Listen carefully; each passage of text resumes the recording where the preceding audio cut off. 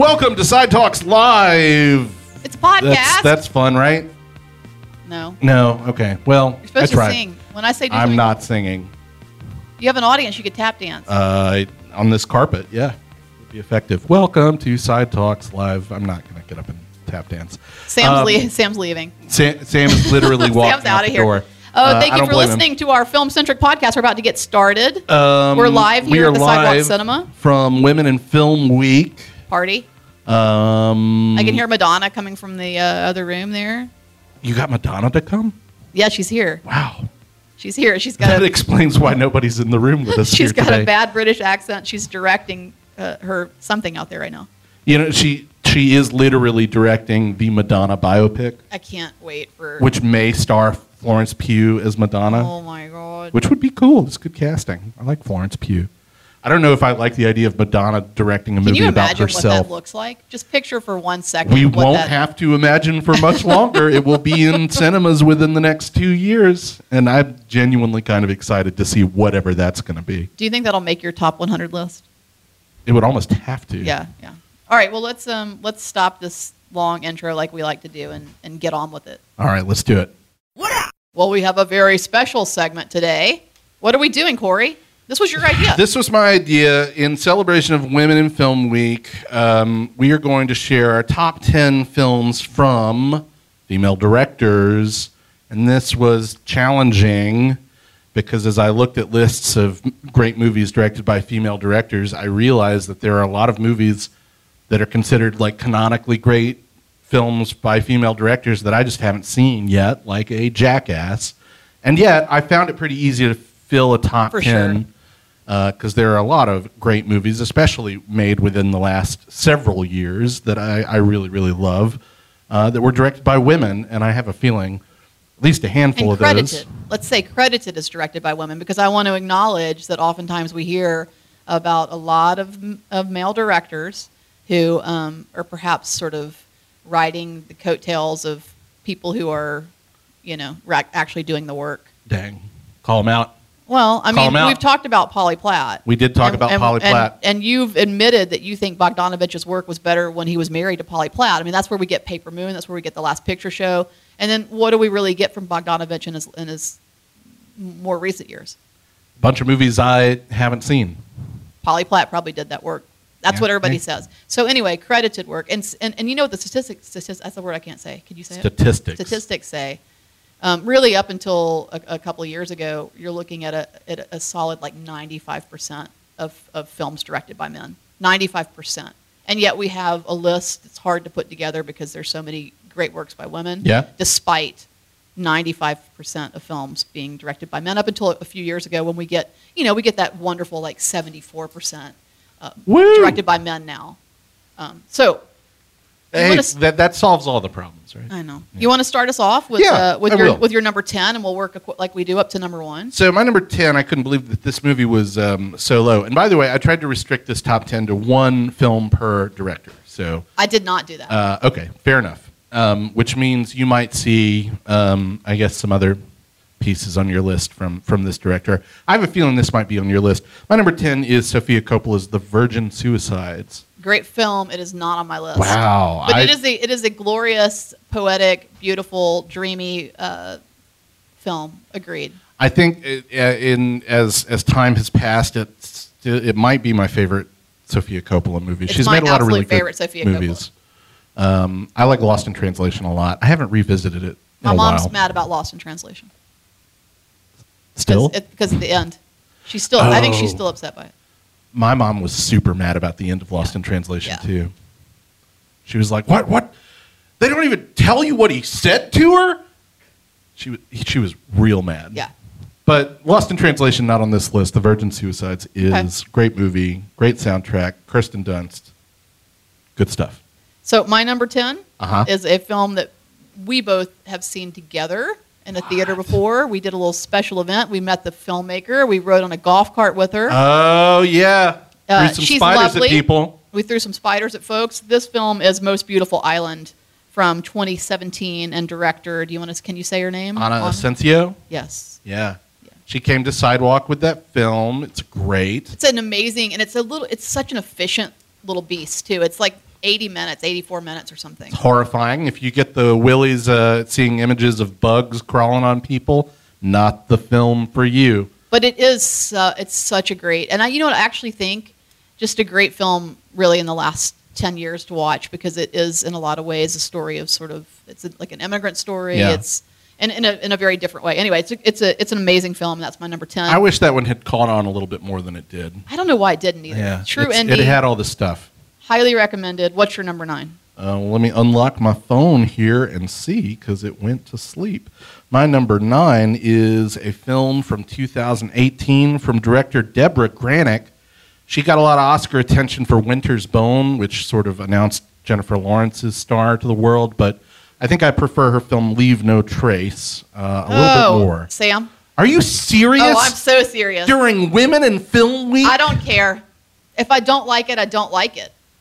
I'm not going to Deborah lie. Granick's Leave No Trace is a wonderful character study about a veteran afflicted by PTSD who lives in the wilderness with his teenage daughter, played by Thomasin McKenzie, a great young star, who's popped up in a bunch of stuff recently. I didn't like and it. She has some mixed feelings about living in the wilderness off the grid with her dad, it turns out. And it develops into a bit of an understated conflict. It's a masterpiece. You're so wrong about this. Oh, my God. Well, my number 9, more importantly, number 9, is that laugh riot, adventurous film that just is, action-packed. First Cow. First Cow's great. Directed by Kelly Reichardt. I don't have any Reichardt on my list, but I love Shame First on you. Cow. First Cow might be my favorite Kelly Reichardt movie, too. It's mine. Nope. I was wrong. Meek's Cut Off is my favorite Kelly Reichardt movie, and that should be on my list. I'm an idiot. Well, I'm stressing out about this list now. I understand. It's so inadequate. I understand. And, how can Meek's Cut Off not be great? It's got the one, the only Michelle Williams Bruce in it. Greenwood. Oh, my Oh, God. no, you didn't. Okay. Oh, my God. I guess we don't finish each other's sentences after all. Number 8. Nomadland a by great film. Chloe Zhao, winner of the Academy Award for Best Picture and Best Director last year. I love Nomadland. Stars Frances McDormand, who is one of my favorite performers, and I think this kind of the movie's best. beautiful. She's kind of the best. She's kind of the best. Nomadland, great. I don't care what the contemporary backlash says, and I know that nobody really liked Chloe Zhao's Marvel movie, but Nomadland Whatever. still rules. My number 8 is nope. You want to guess? The Babadook. The Babadook by So- Jennifer Kent. So I'm going to go out on a wild limb here and say that you've probably got 2 Jennifer Kent Yeah. movies on your Yeah. list. Yeah. Yeah, The Babadook is good. It's not on mine. I like The Babadook a lot. We'll talk about the other one here in a minute, I'm sure. Really scary movie, really atmospheric movie. And she's a very talented director. Yeah, and I love its references in the new Scream. They really hit it over the head with the sort of about grief and New Scream, a film you famously love. not. What's Okay. your number 7? Selma from director Ava DuVernay. And I kind of Really? had to throw it on there That's because shocking. of sort of a local, an Alabama tie, I guess. I really do love Selma, though. I was privileged to kind of see it in a very packed house in Atlanta right before it came out. And the audience was so into the movie. I mean, just responding to it in all the ways you would hope. I walked out convinced that it would just be the biggest thing ever, and it wasn't. It got a very nice reception when it came out in, I don't know, what was that, 2015, 2016, something like that, but Sounds right. 2014.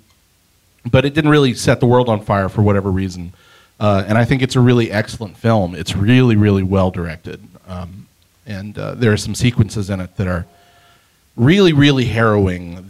Of course, the Bloody Sunday bridge crossing or attempted bridge crossing depicted in the film is troublesome, obviously. It depicts a really horrifying moment in Alabama and American history, but depicted with a lot of skill and empathy from DuVernay, who is not a filmmaker, I think, who's lived up to that promise in the Right. last 8 years or whatever since that movie came out. But I'm always going to be interested in what she does next because of the skill that she showed in Selma. Cool. Well, I'm shocked by that, but whatever. It's right up your alley.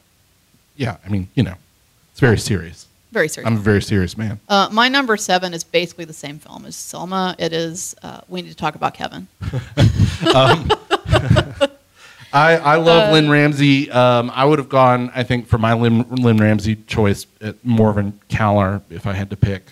Fortunately, I don't have to pick because they're both great movies. Yeah. Well, Tilda Swinton. She's the best. It is I feel like anybody who's, and I'm saying this as a non-parent, but I think anybody who's thinking about having children should have to watch We Need to Talk About Kevin before they, make that final decision to actually be a parent. It is the scene where one of the most shocking, disturbing, and upsetting scenes in a film ever is when how old is he when he's he lays down for her to change his diaper?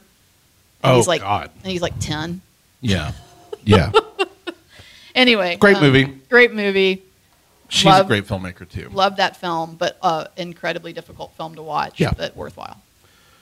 My number 6 is a classic documentary from Barbara Koppel called Harlan County, USA. It's in the canon, dude. One of the best and most important American documentaries about a strike in mining country. And it's sort of a portrait of a community split by this strike and fighting against the man. It's more relevant than ever. It's so good. It's a great film, and it is on every Documentary 101 course list for sure. We had our own rules. You didn't repeat directors, and one of my rules was I kept this is a strictly narrative list for me. Gotcha. Again, we didn't have to follow each other's rules, and we didn't. But my list is narrative, and certainly where women have really been able to kind of make a path for themselves has been in documentary film. So the list of incredible films directed by women in the documentary world is a long list, and that is a very different list for me. Yeah, we should talk about that list one day. Yeah, we'll do that. Is that the only doc on your list? That's the only doc on my list. Yeah. And I don't know why that is. I could have dug a little deeper there. Well, it's kind of hard to mix and match a little bit. It is, because I had to make room for a couple of the other important, canonical masterpieces on this list. My number 6 is not going to surprise you at all. My number 6 is directed by Olivia Wilde. It is Booksmart. Top 10 favorite movies of all time directed by women, huh? Yes. Booksmart. Absolutely. Okay. You have a problem with that? Not really. I like that movie a lot, as you know, but top 10? Come on. Yes, top 10. What are we doing? What are we doing here? It's no without a trace, but yes, absolutely. Leave no trace, first leave of all. no trace, whatever. If you're going to come for it, get leaves the damn no trace title with right. me.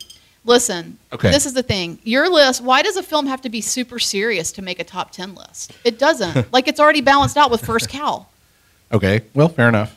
I think you can have part of what causes me to put a film on a list, as you are aware, is something I want to watch over and over and over again. Now, I say that having just talked about We Need to Talk About Kevin. And The Nightingale, which is coming up in just a minute on your list. Why are you wanting to spoil my list? I'm just saying, I would watch that time and time again, though. I would, watching, just casual weeknight viewing. Yeah. Hey, let's throw on the Blu-ray of The Nightingale. And why not? You get the infant shot in the face done with in the first 5 minutes. So that's true. You get it behind you. A lot of the grisliness is out of the way early. Is it? to make way for yet more grisliness. I think Booksmart is super fun. Yeah, I think it's super smart. I think it's canonical. I think that it's just a great hangout film in addition to being something you could watch alone. So fuck your criticism of that.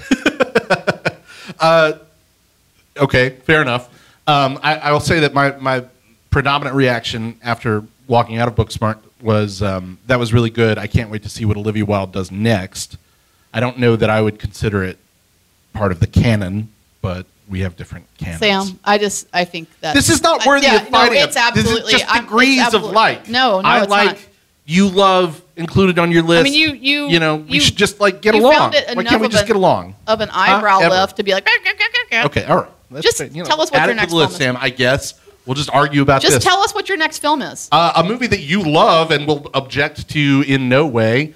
That's said sarcastically because I know that you're going to object to it. It's also a lot of fun and hilarious and smart and witty and one of the best films directed by a woman from the past 5 years. It's Greta Gerwig's Lady Bird, which we have already fought about, so I don't want to hear it. Okay? Whatever. Great movie. You want to talk Whatever. about belonging in the high school canon? That is So that's I Lady Bird just for you. cannot freaking believe that you just kind of like tried to at me about Booksmart and then you went Lady Bird. Yeah, I rule. How is that? You're welcome. Okay. More importantly, my number 5 is, speaking of having some fun, Fast Times at Ridgemont High, directed Yeah. by Amy Heckerling. It comes up once or twice on this podcast. Yeah, every it does. episode. It's an incredible, incredible film. It is one of the greatest high school films of all time. It is also a game-changing high school film because for the first time ever, you saw, like, for example, a sex scene that was not comfortable, that was not fun, that sort of flipped the perspective a bit, and was sort of a gritty. You do not expect that scene in that film. No, the film has a lot of surprises. For example, Yeah. yes, I'm And really then- looking forward to rewatching this movie in a couple days. Yeah, when I and get my Criterion Blu-ray. It deals with abortion. It deals with female friendship. Uh-huh. It has a number of layers that I think people don't get from the cover of the thing. It's a lot darker than you would expect. Yeah, Yeah. I agree. Great film. Yeah. Are you on number 5 too? I can't remember. Number 4, Number 4. 'cause Lady Bird was my number 5. I just wanted to That's repeat why I it. Do couldn't you love it remember so it. much? Just couldn't remember it. My number 4 is Jane Campion's The Piano. It's a great film. Yeah, I mean, talk about movies that just kind of have to be put up there. Even though I will say, sticking with my one film per director rule, this could have easily been Bright Star, and it could have also been The Power of the Dog. Yeah, The Power of the Dog but do is either kinda one of those have Harvey Keitel D in it? Where's our change jar sound, Brad? No, Holy Smoke does, though. I could have gone with there's Holy a little. Smoke. Is there some Harvey? Is there Harvey Keitel D? Everybody's naked pretty much the entirety of Holy Smoke, as I realize that. recall. I thought we only had one opportunity for Harvey Keitel D. No. Multiple. I mean, directed by Jane Campion, multiple. And then if we expand it to beyond just directed by Jane Campion. Lieutenant. Bad Lieutenant. Like Bad Harvey Lieutenant Keitel's D. walking around like without pants on. That's true. For a large portion. God, of what is it? Why can't his Harvey career. Keitel just keep his D out of movies? There's your title, Sam. Yeah, Women in Film Week. Woo! Number 4 for me. Yep. Are we ready to move Yep. on? I love this film so much. I think you're gonna be surprised that it's on this list as high as it is. But it is Promising Young Woman, directed by Emerald Fennell. Yeah, Is that I'm a right? little surprised that it's as high as it is, but I know that you I love this it. film. It was your favorite film of the year it came out, 2020. And it's sort of every time I watch it, it's elevated for me every time. I think it's an incredible, incredible film. It's really good. Really surprising stuff. I really you're like going to that be mad movie. about my number 3. I think. Ooh, I can't wait. I think you're going to be mad about my number 3. What is it? From directors Lily and Lana Wachowski. It is The Matrix from the year 1999. Girl, bye. I'm outta here. One of the best science fiction movies ever made. And influential in ways that most movies could only dream of being. And it holds up. And it's wildly entertaining. And Lana just made a really excellent sequel to it, The Matrix Resurrections, that came out last year.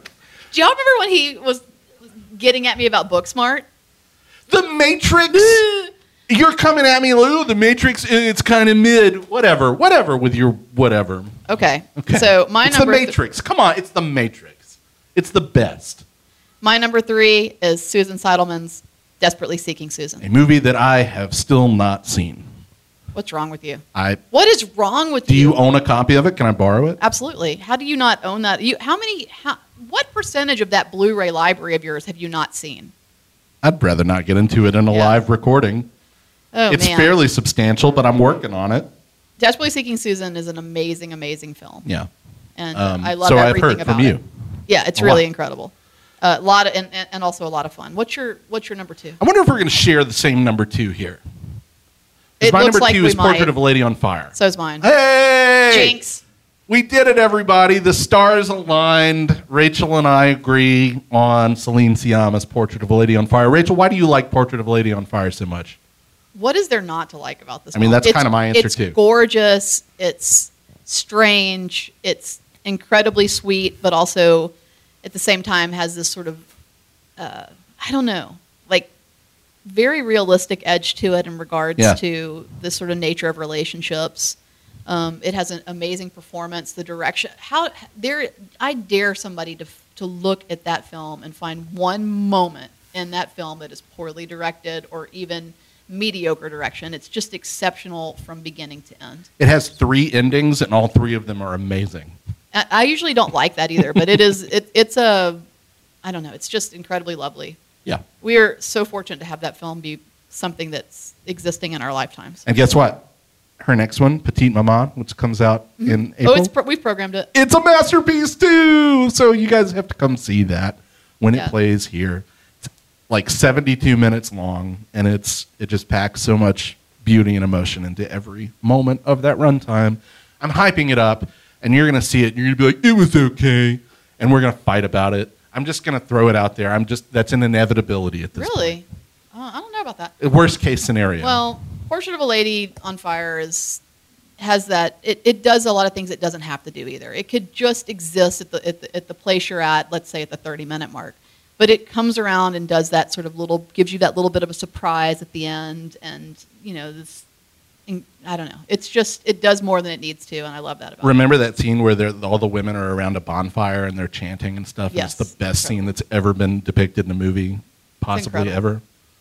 Kathleen's laughing because I say that just about like 3 times a day. I don't know. This is the best thing I've ever seen. And I know what I'm talking about because I program films for cinema. So therefore, you're right.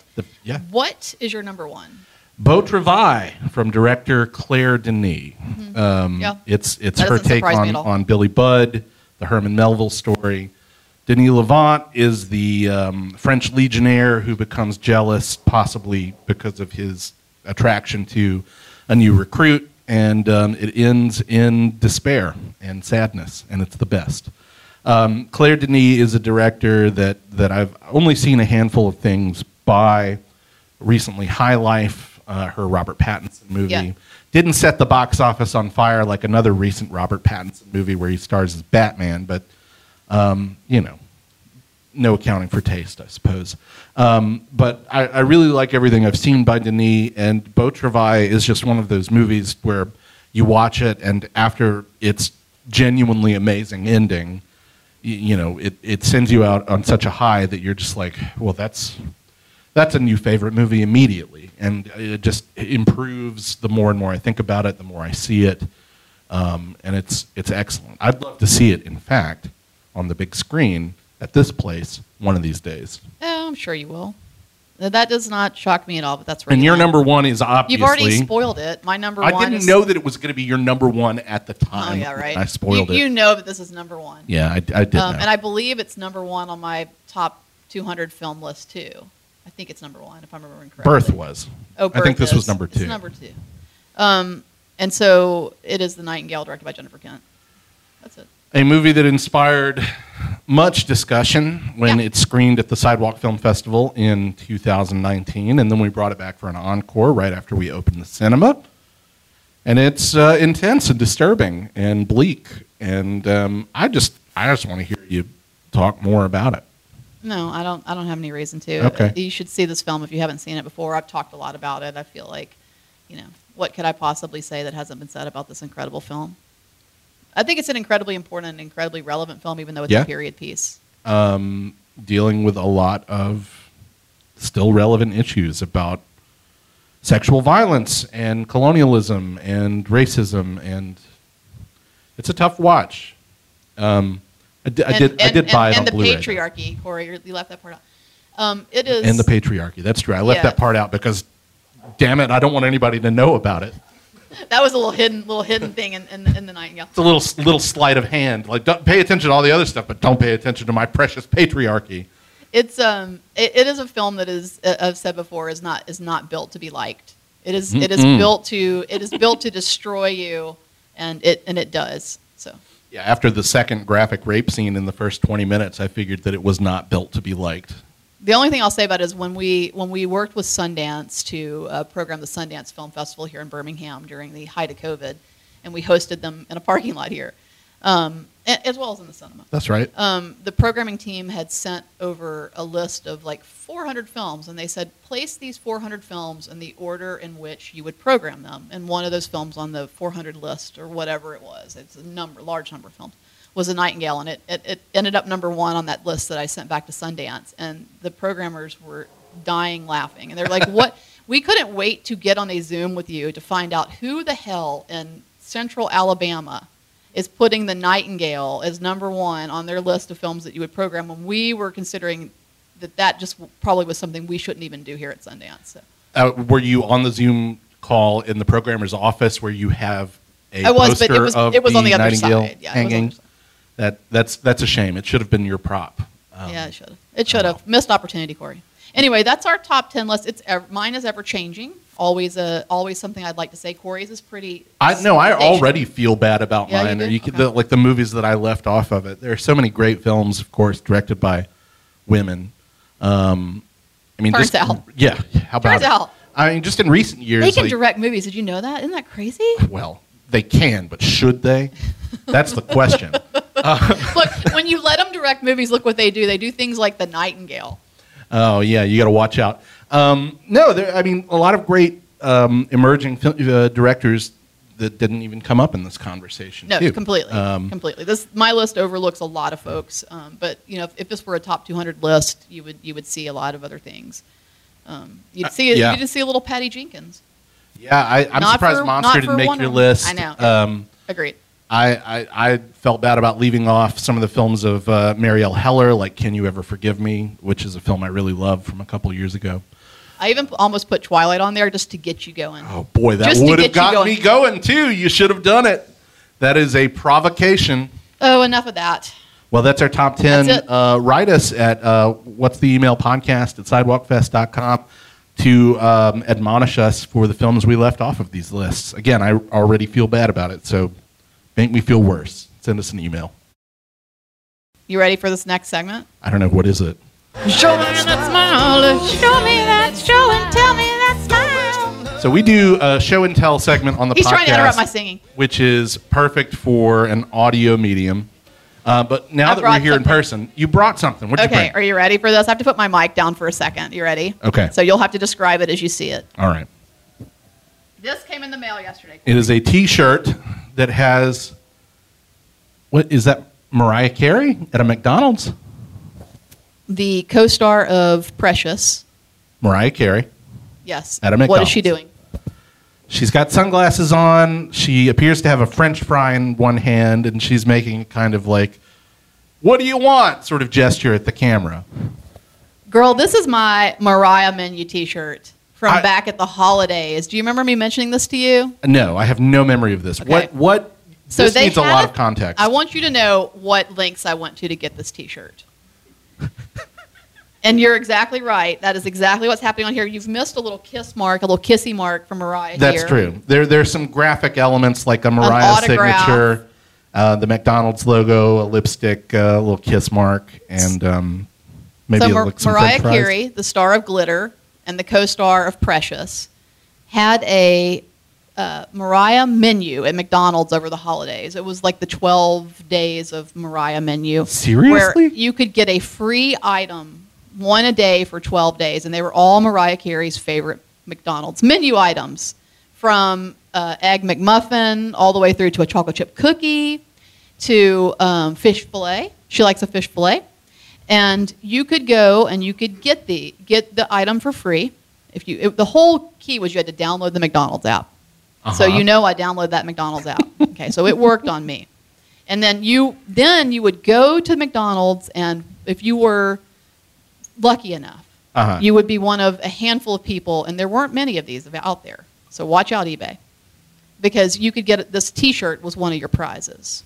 Okay, so I want you to know that means, just if you're doing the math in your head here. I am. I can't just scroll up into a McDonald's at 10 a.m. and get some hotcakes. That's not going to get me this T-shirt. So myself and my girlfriend, stayed up, went to McDonald's at 12:01. Of course. Yes, to get this T-shirt. Wow. I just want you to know that. I just assumed this would have been an eBay find, but you put the legwork in yourself. The story goes even further. Okay. In my haze of tiredness at 12:01, this is a few nights before Christmas, we go to the McDonald's. We both have ordered the free whatever it was. I think at this point it was like a biscuit. We both ordered the free item. She's got her phone out. I've got my phone out. She's checked the size of shirt she wants. I've checked the size of shirt I want.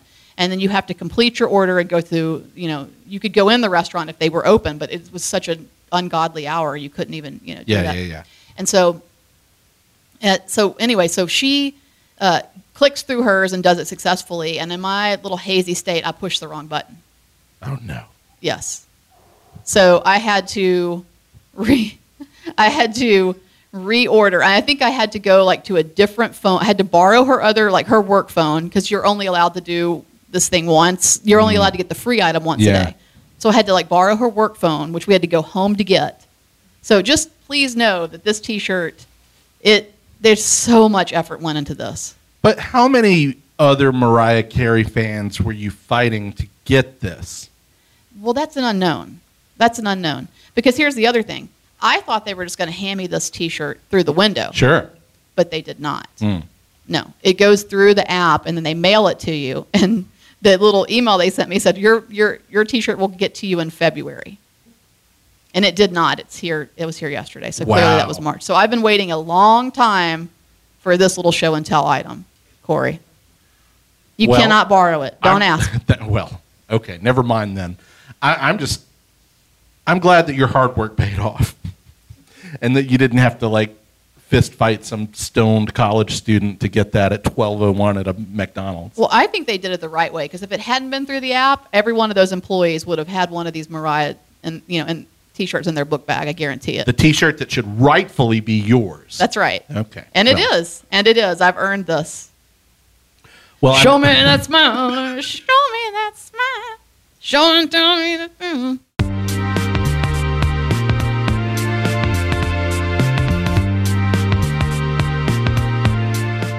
Thank you so much for listening to Side Talks Live. We're your own personal cinematic sparkle motion and the plastics, a.k.a. Santa's helpers. So that's the Mean Girls and Donnie Darko. That's right. That's their little dance things from both of them. That's a pretty good one, I think. Yeah, that's a good one. Would you be Sparkle Motion, or would you think you're Santa's helpers? That's tough, because Sparkle Motion are a bunch of little girls. Yeah. Dancing, however, to Duran Duran. Yeah. And notorious. Then the plastics are dancing to some Santa baby thing, right? Yeah. That's right. But the plastics also have Rachel McAdams. So I knew it. I knew it was going to be a Rachel McAdams. I would argue, though, that Sparkle Motion, they're more committed. They've got those moves down. Those little girls have some moves. The little girl dance troupe, yeah. Let's remember that don't Santa's helpers kick the yeah, they don't really have much. They don't really have much going on for them. No. So I'm gonna go with Sparkle. That's Motion. okay. I'm satisfied. I'm satisfied ending up being the Santa's helpers there. Well, thank you to our live studio audience for being here at Women in Film Week to watch us. I don't know what we're doing anymore. We're unfold Mariah T-shirts and. Yeah, this is a great live podcast recording. Okay. Also, if you're listening to this after the fact and you didn't manage to make it out to our live recording today, and that is most of you, we're going to do this again. We're going to do this again very soon. We're going to do it before the Academy Awards on March 27th, Sunday, March 27th. At least that's the plan. I don't want to speak for Brad, but I think that is the plan. So come out and hear us do a live show before the red carpet begins. I'm going to throw out some pumped up on Revelator ridiculously coffee and difficult Oscar trivia from Oscar fueled testosterone. I'm going to be so hyped up. He can't if and wait when for West Side Story wins anything. I'm going to be such an aggro West Side Story guy. Just the energy you've brought to Drive My Car.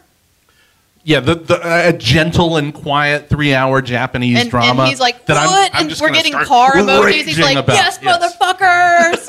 And I'm like, this is more energy than this film has ever had. I did put on Slack the morning of the Oscar nominations, Drive My Car Best Picture nomination, vroom, vroom, motherfuckers, all in caps. Yes, I did do that. Woo. I was really excited for that.